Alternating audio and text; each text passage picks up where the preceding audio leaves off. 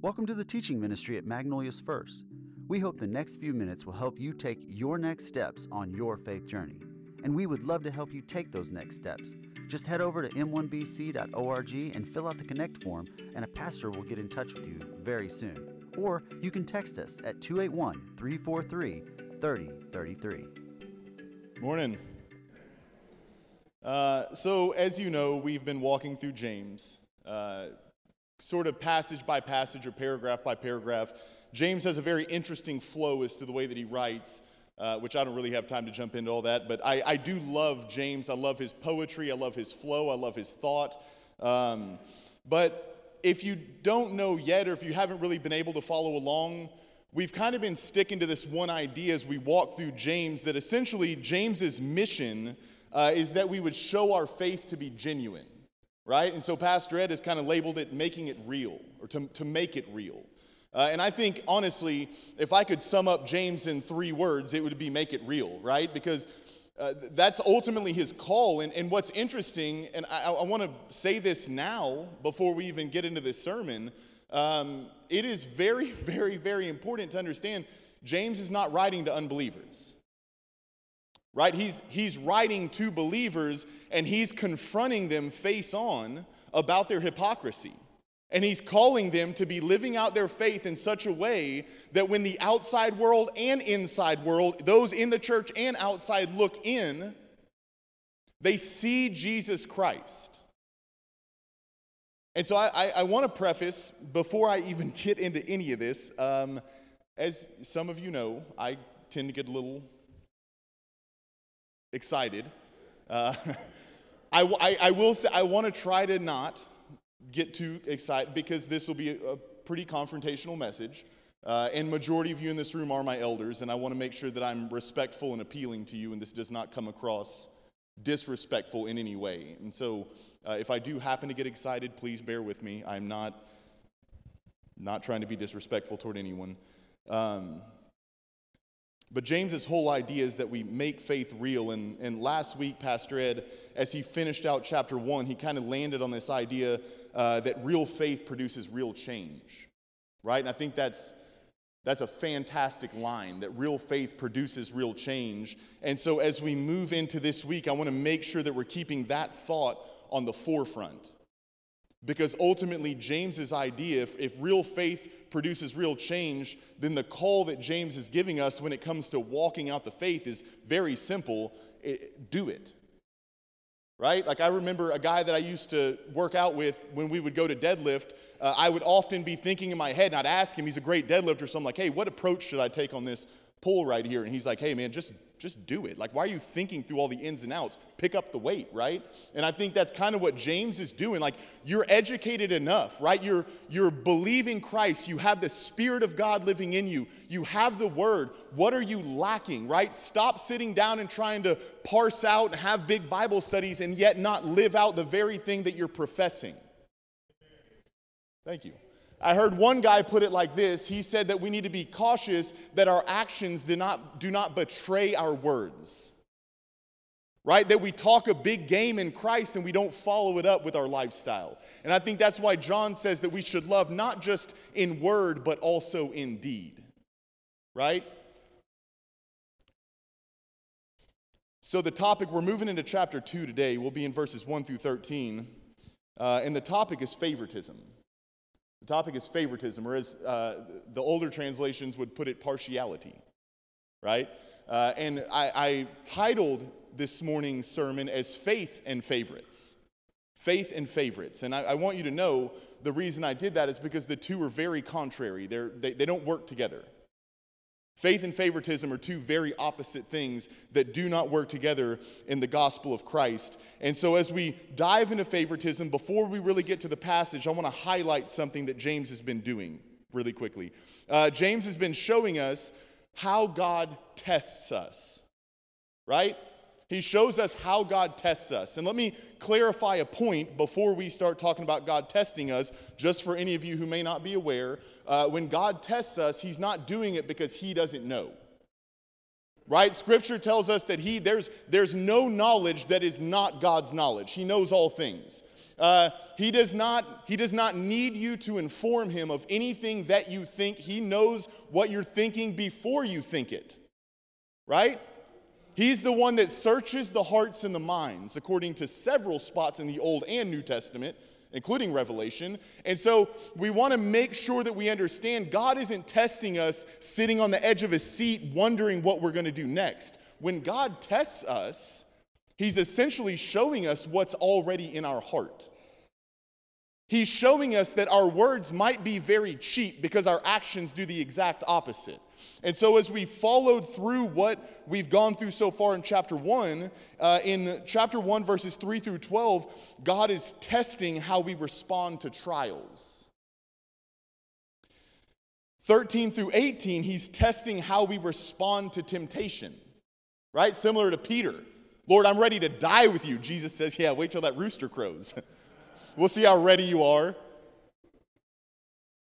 Peter swore he was so committed and dedicated until his life was threatened. 19 through 27, God is testing how we respond to his word. And then today, God is testing how we respond to others. So I'm going to read the passage. It is quite a chunk, so follow along with me. It'll be verses 1 through 13, James chapter 2. I'm gonna read the passage, and then we're going to look at 3 questions out of the passage and answer them with the passage. So this is what James says. He says, my dear brothers and sisters, how can you claim to have faith in our glorious Lord Jesus Christ if you favor some people over others? For example, suppose someone comes into your meeting dressed in fancy clothes and expensive jewelry, and another comes in who is poor and dressed in dirty clothes. If you give special attention and a good seat to the rich person, but you say to the poor one, you can stand over there or else sit on the floor, well, doesn't this discrimination show that your judgments are guided by evil motives?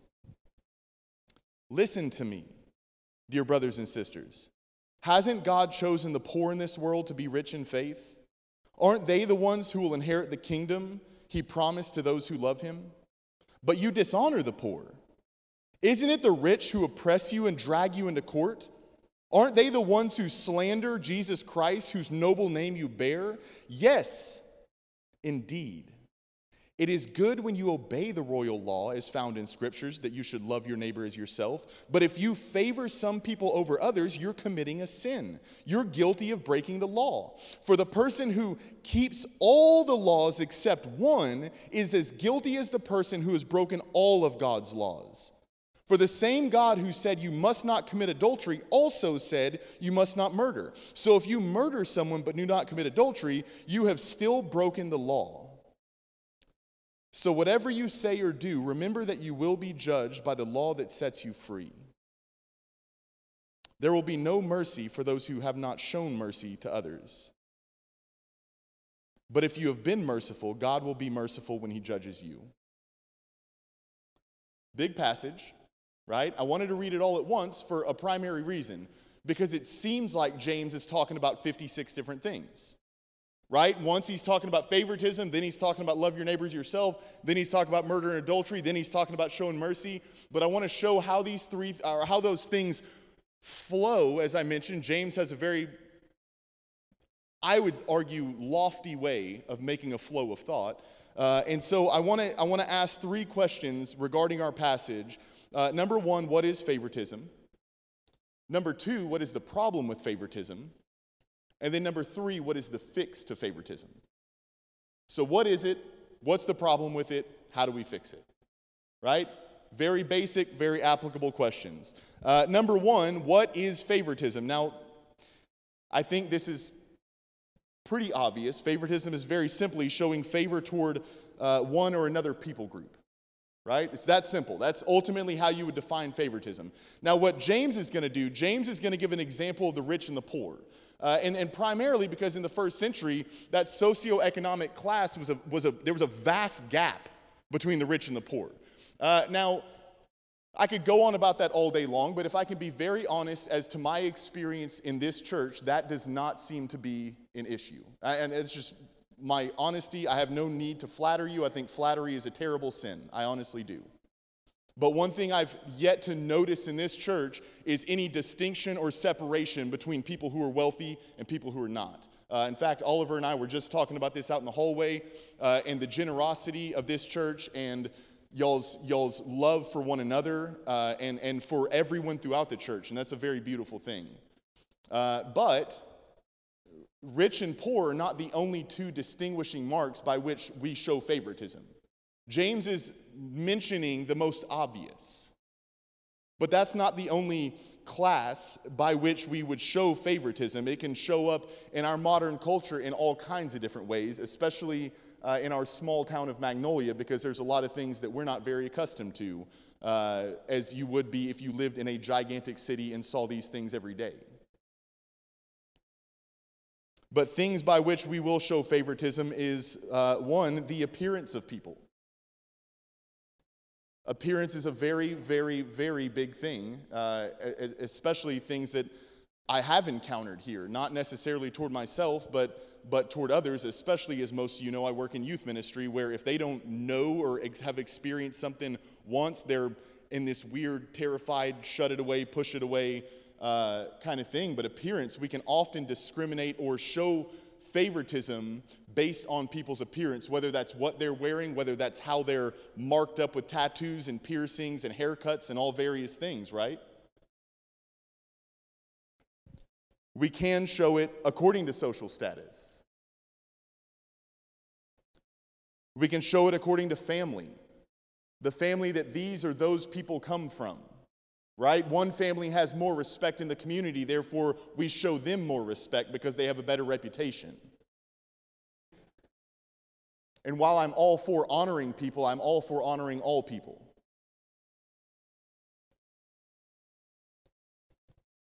We can show favoritism toward people based on their career. We can show favoritism toward people based on their morality. Their morality.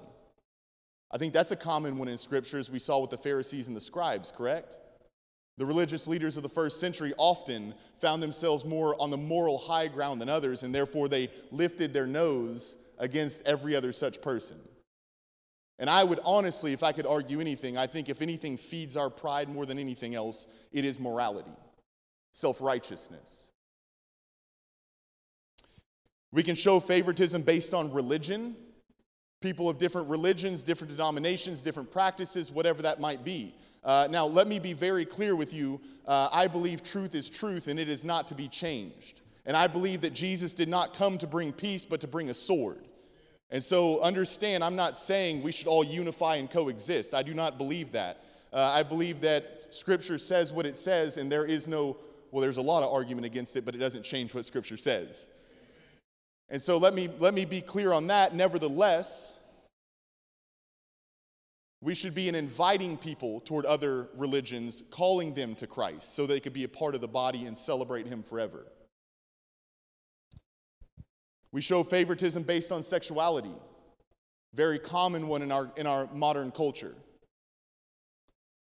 And lastly, and quite possibly the most offensive, unfortunately, we show favoritism based on politics. We show favoritism based on politics. Now, I want to make a distinction as we talk about favoritism. I'm not talking about what we would call cliques. It's not. Favoritism and cliques are two very different things, right? I work in youth ministry, once again, and so do you know what I get all the time? Well, that youth ministry has way too many cliques in it. Well, yeah, it does, right? That's youth. They're trying to survive. When you were in youth, you were in a clique, right? We were all cliquey when we were young. But let me say this, as you grow older, do you know what you do? You still get yourself in clique. It's just the way it works, right? We will naturally be drawn toward people of similar interests, and that's perfectly okay. Where the difference comes in is, are you in one of those cliques where you're all facing inward? Or do you have space between you inviting people into your friend group? That's what I would argue is a very large difference. So I'm not here to talk about whether we're cliques and groups and things like that. I think that's perfectly normal. I think that's human nature, right? Most of my friends, we have a very similar interest. Favoritism is a whole different evil.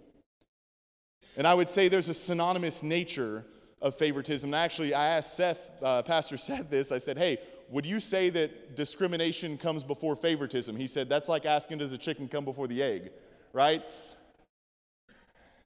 I would say that discrimination, this is where things will begin to get offensive, right? Because I believe that favoritism and discrimination are almost synonymous. You have to already be on your high pedestal looking down in order to start to cast that kind of judgment on people to separate yourself from them.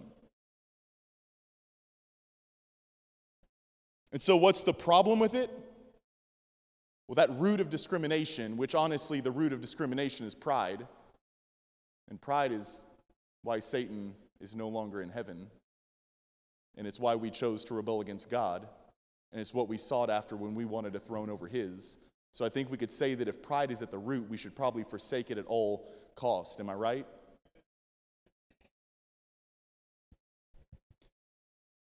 What's the problem with favoritism? Well, verses 8 and 9, I think James makes it pretty clear what the problem is. The problem is that it breaks the royal commandment that we should be loving our neighbor as ourselves. And it's very interesting to me, and this is where, listen, I consider myself a conservative Christian, without question. I don't mean that politically, I mean that biblically. I do not sway on what this word says.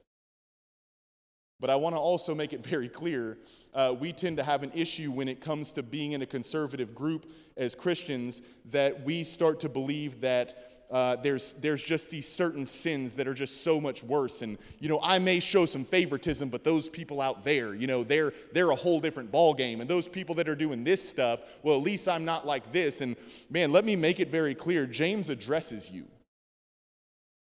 Verses 10 and 11, listen to what he says. For the person who keeps all the laws except one is as guilty as the person who has broken all of God's laws. For the same God who said you must not commit adultery also said you must not murder. So if you murder someone but do not commit adultery, you have still broken the law. You cannot stand here and tell me that your favoritism, your judgment, your discrimination is somehow justified because they're a worse sinner than you. If I can be very clear with you, right? We always want to throw stones at the sexually immoral and all those bad drunk people out there, but let's also remember, does not Scripture also tell us that gossips will not inherit the kingdom of heaven? Does it not also tell us that cowards will have their place in the lake of fire? Now let's not cherry pick. Scripture's very clear. This is not repentance from this or that sin. This is a full-blown universal turning away from sin without picking any over the other. But the downside, you have to understand, when we stand in this place of favoritism, it's because what we've done is we've separated certain sins from others and gone, well, yeah, I might have this problem, but they're way worse than me.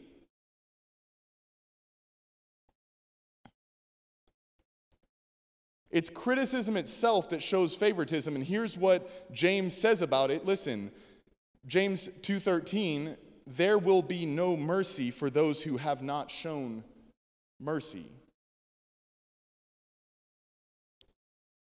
Jesus speaking, Matthew chapter 7, verses 1 and 2, do not judge others do not judge others and you will not be judged.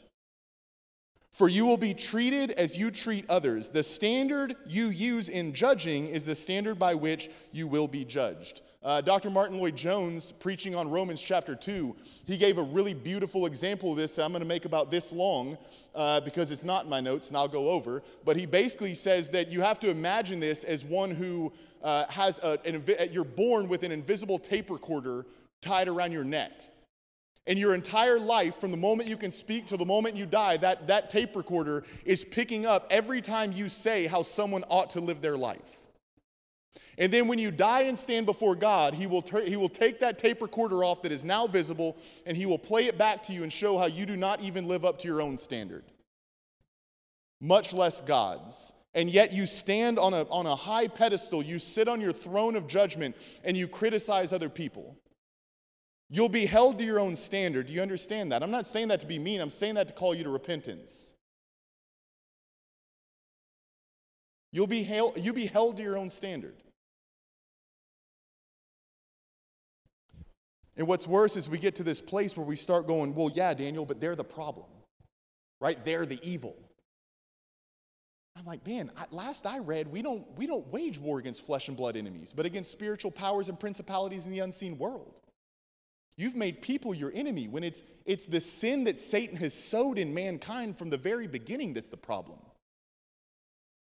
I mean, do you really think your intellectual capacity is just higher than theirs and so you know how to follow Jesus and they don't? Because from what I remember in 2 Corinthians chapter 4, Paul says that the unbelieving world, they're not unbelievers because they're not smart. They're unbelievers because Satan has veiled their minds from seeing the glory of God in the face of Christ Jesus. Perhaps that's the reason Jesus says, man, pray for those who persecute you. Bless your enemies. Serve them. Love them. But we've taken a different approach and we've said, no, they're the problem and now we're at war with them. I think maybe what you need to be more in war with is the sin that indwells in you.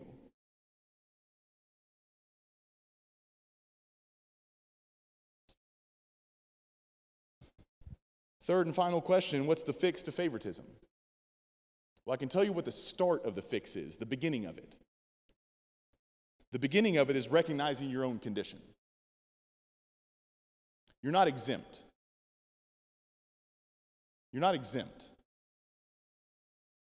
A couple of years ago, not even that long, maybe a year and a half ago, I'm not going to mention names, but if you know, you know, a huge name in Christian leadership, apologetics, like all the big stuff, passed away, and it came out that he had had multiple sexual scandals and assault issues that had been going all around the world that nobody was talking about and they were trying to cover up. And I remember when I first heard about it, and listen, this was his own ministry that released it, right? And when it came out, I was devastated. And it's funny because one guy was like, yeah, can you believe him? I'm like, no, I'm not devastated about that. I'm devastated because if he's not exempt from the temptation, neither am I.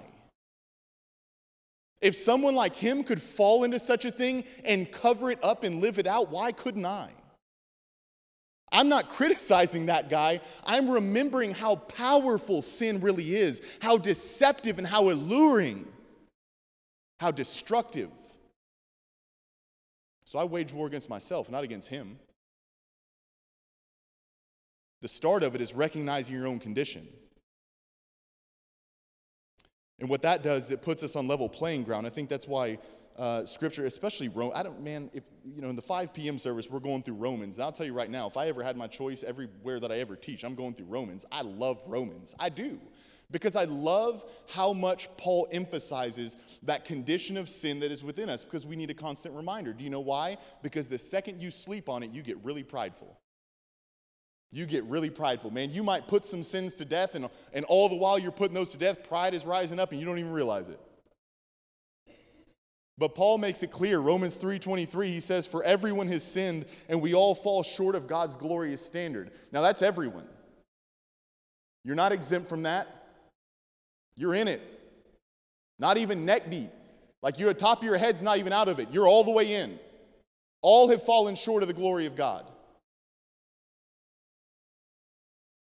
Romans chapter 2, verse 1, Paul says, you may think you can condemn such people, but you're just as bad, and you have no excuse. When you say they are wicked and should be punished, you are condemning yourself, for you who judge others do these very same things. And you go, no, I don't, Daniel. I don't do the same things. Remember, if you've broken one law, you've broken all of them, just as they have. Which means in the eyes of God, you are not worthy. I don't care what culture tells you. I don't care what culture tells you. Scripture will tell you very clearly, you are not. Sin has polluted you. It has destroyed you. It has shattered the image of God in you. And we need to remember that some people go, that's too harsh. Ephesians chapter 2, Paul constantly tells them, remember that you were once alienated from God. In other words, remember what you once were. Remember what you've come from. And remember that the only reason you are where you are is by the grace of God.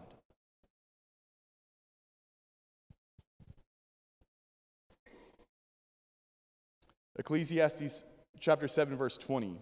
Man, I love it. It's so simple. Not a single person of the earth is always good and never sins. Just memorize that one. And when you wake up every morning, recite it to yourself. Write it on your mirror. Whatever you have to do. But I want to note, recognizing your condition is the beginning of the fix, not the fix itself. I love how James starts out this passage. His very first verse. What does he say? He says, "Dear brothers and sisters, how can you claim to have faith in our glorious Lord Jesus Christ?" In the ESV, it says, "Jesus Christ, the Lord of glory." Now, why say that, right? He mentions Jesus at other points in the letter, but why in this very first verse does he start out by saying, "Jesus Christ, the Lord of glory"? Well, I think there's a reason, because he's fixing to address our pride. He's addressing our pride. And what causes pride other than thinking for some odd reason we are elevated above other people? Right? That's what starts favoritism in the first place, is either we have discriminated, well, not either, we have discriminated against these certain people and said they're lesser because of these things, and then we've called these other people who are more fitting toward our agenda and we've drawn them in close. So James starts out, before he's even going to talk about it, verse 1. You can't claim to have faith in our glorious Lord Jesus Christ and show favoritism. Now, he's the Lord of glory, and I think that's important to note. Philippians chapter 2, verse 6, Paul says that he was in equality with God, that Jesus was in equality with God. Now, that's an important note, right? Think about John 1:1, that in the beginning was the Word, and the Word was with God, and the Word was God. In equality with God. Well, now, who on earth is God? Well, he's the eternal one who's been forever existing. He's the one that when asked for a descriptive, the only thing he could say is, "I am." He's the one whose covenant name is so holy we should not utter it.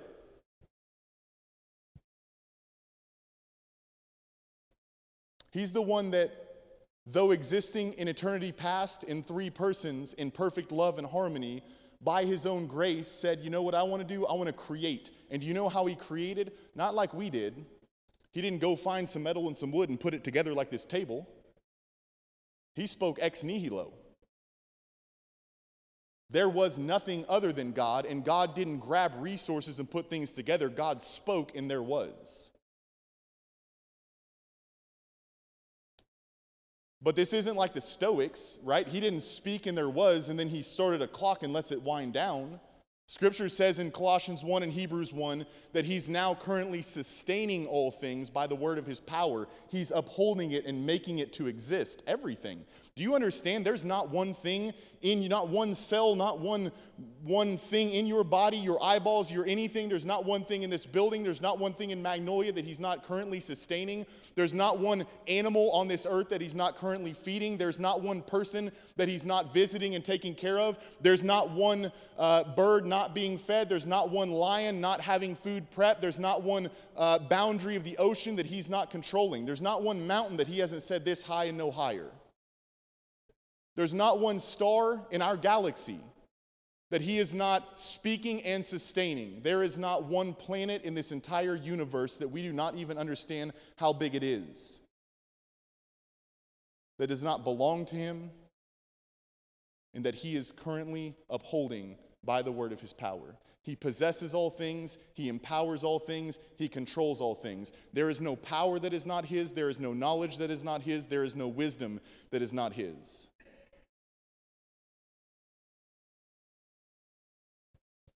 That is glory that you cannot comprehend. Jesus is one with him. So when we say Lord of glory, I don't mean the guy had an earthly throne in a little robe. I mean the one who's enthroned in the heavens, who possesses all things, controls all things. That's who we're talking about. What do we read about him? It's funny, Isaiah 53:2 in the prophecy, 750 years before the time of Christ. You know one of the things it says about him? Listen to this. There was nothing beautiful or majestic about his appearance, nothing to attract us to him. The Lord of glory. When he came, he didn't come in pomp. He wasn't exalted highly. And what's funny, he didn't even go and hang out with the people that could really boost his morale, right? He didn't work his own agenda with the popular people, with the religious people, with the political people. He didn't do any of that. He did the opposite. He went toward the social outcasts, toward the sinners, the tax collectors. Now let me specify something, because what our culture does, Jesus did not change to go and hang out with them. They changed to hang out with him. All right? So I'm not saying we compromise our faith.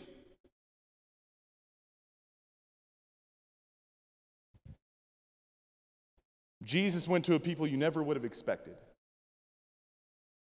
And why? Well, as Paul would continue to say in Philippians, because he came in the form of a man, the Lord of glory, right, equal with God, didn't consider the divine privileges as something to be grasped, but instead set them aside. And in setting them aside, he came down as a man, obedient to the law, obedient to the point of death, even death on a cross. Why death on a cross? Because according to Deuteronomy chapter 21 in Hebrew law, any man hanged on a tree is cursed by God. Do you understand the whole symbolism of Jesus dragging that cross to Golgotha is showing that as he's going, he's bearing your curse on himself? The Lord of glory, mind you, bearing your sins on his own shoulders and being crushed under the wrath of God as the propitiation for your sin, for your rebellion, for your pride, for your favoritism. Romans 5, it's funny what Paul does in Romans 5. He says how at one time we were helpless, and so Christ died for us. We were ungodly, but God loved us so much, he sent Christ to die for us, and that we were once enemies of God, and yet still Christ died for us. Romans 8:7 says that our sinful nature is hostile toward God. Hostile. Do you understand? You were not neutral. You were not spiritually neutral trying to live a good life. You were a rebel against God's rule. You're committing treason against the one throne that stands in heaven. You were his utter enemy. You raged against him. And he bore that cross for you. Just as he cried out, "Father, forgive them, for they know not what they do." Now, please, for a second, let's return to that question in verse 1. Knowing all what I just told you, dear brothers and sisters, how can you claim to have faith in our glorious Lord Jesus if you favor some people over others? You say, "Yeah, Daniel, but they're just so mean." You were hostile toward God. Daniel, but they're so incompetent, they do nothing, they're just lazy. When you were helpless, Christ died for you. Daniel, but they just smell so bad. And you were a disgusting wretch before him. And I say that in love.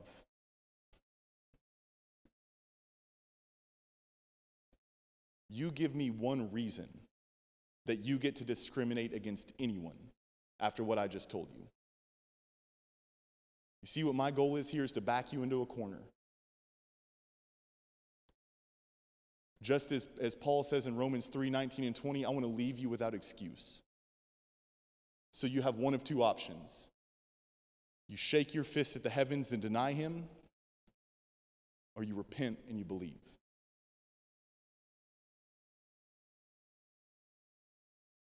We have to realize our place before God, because when we do, then we can realize the glory and the humility of Christ. Listen to what he says, Luke chapter 5, verse 32.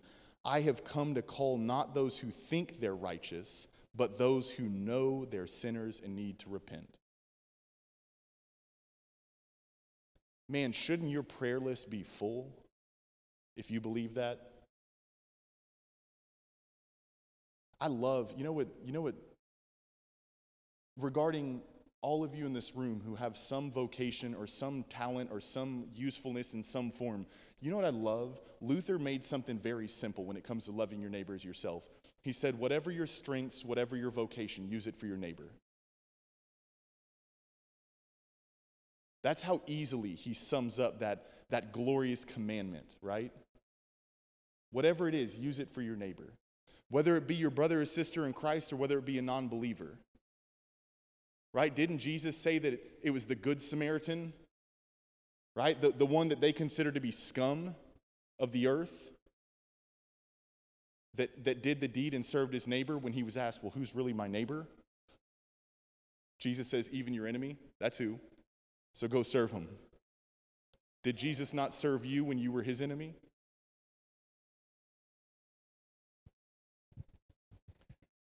This should bring us to two places. Number one, what Paul urges us in Philippians 2:3, that we should always consider others as more important than ourselves. Listen, you live like that, there's no favoritism. Consider others, not just in this room, but wherever you go. Consider others as more important than yourselves. And then what Paul says in Romans 12:10, that we should outdo one another in showing honor. We should be outdoing one another in showing honor. And so I want to close this with a final warning, right? Let me say before I close it, we are going to have a time of prayer, because we do definitely believe that there should be a time of response after the Word of God, because James, right, he calls us to respond to the Word of God. And so we will have a time of prayer. But I want to close with a warning. It's what I said toward the beginning, right? James is telling us we make it real. And did not Jesus even say, why do you call me Lord if you don't do what I say? Remember that? Remember Matthew chapter 7?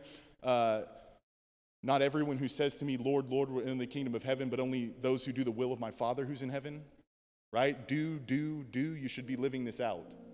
And so I just want to make sure, after everything said, that you make this real so that your actions are not betraying your words. One of the greatest image-breaking actions we can take, right? One of the biggest slights on the reputation of Christ that we can do is to show favoritism toward anyone, because our Lord of glory did not show favoritism against us.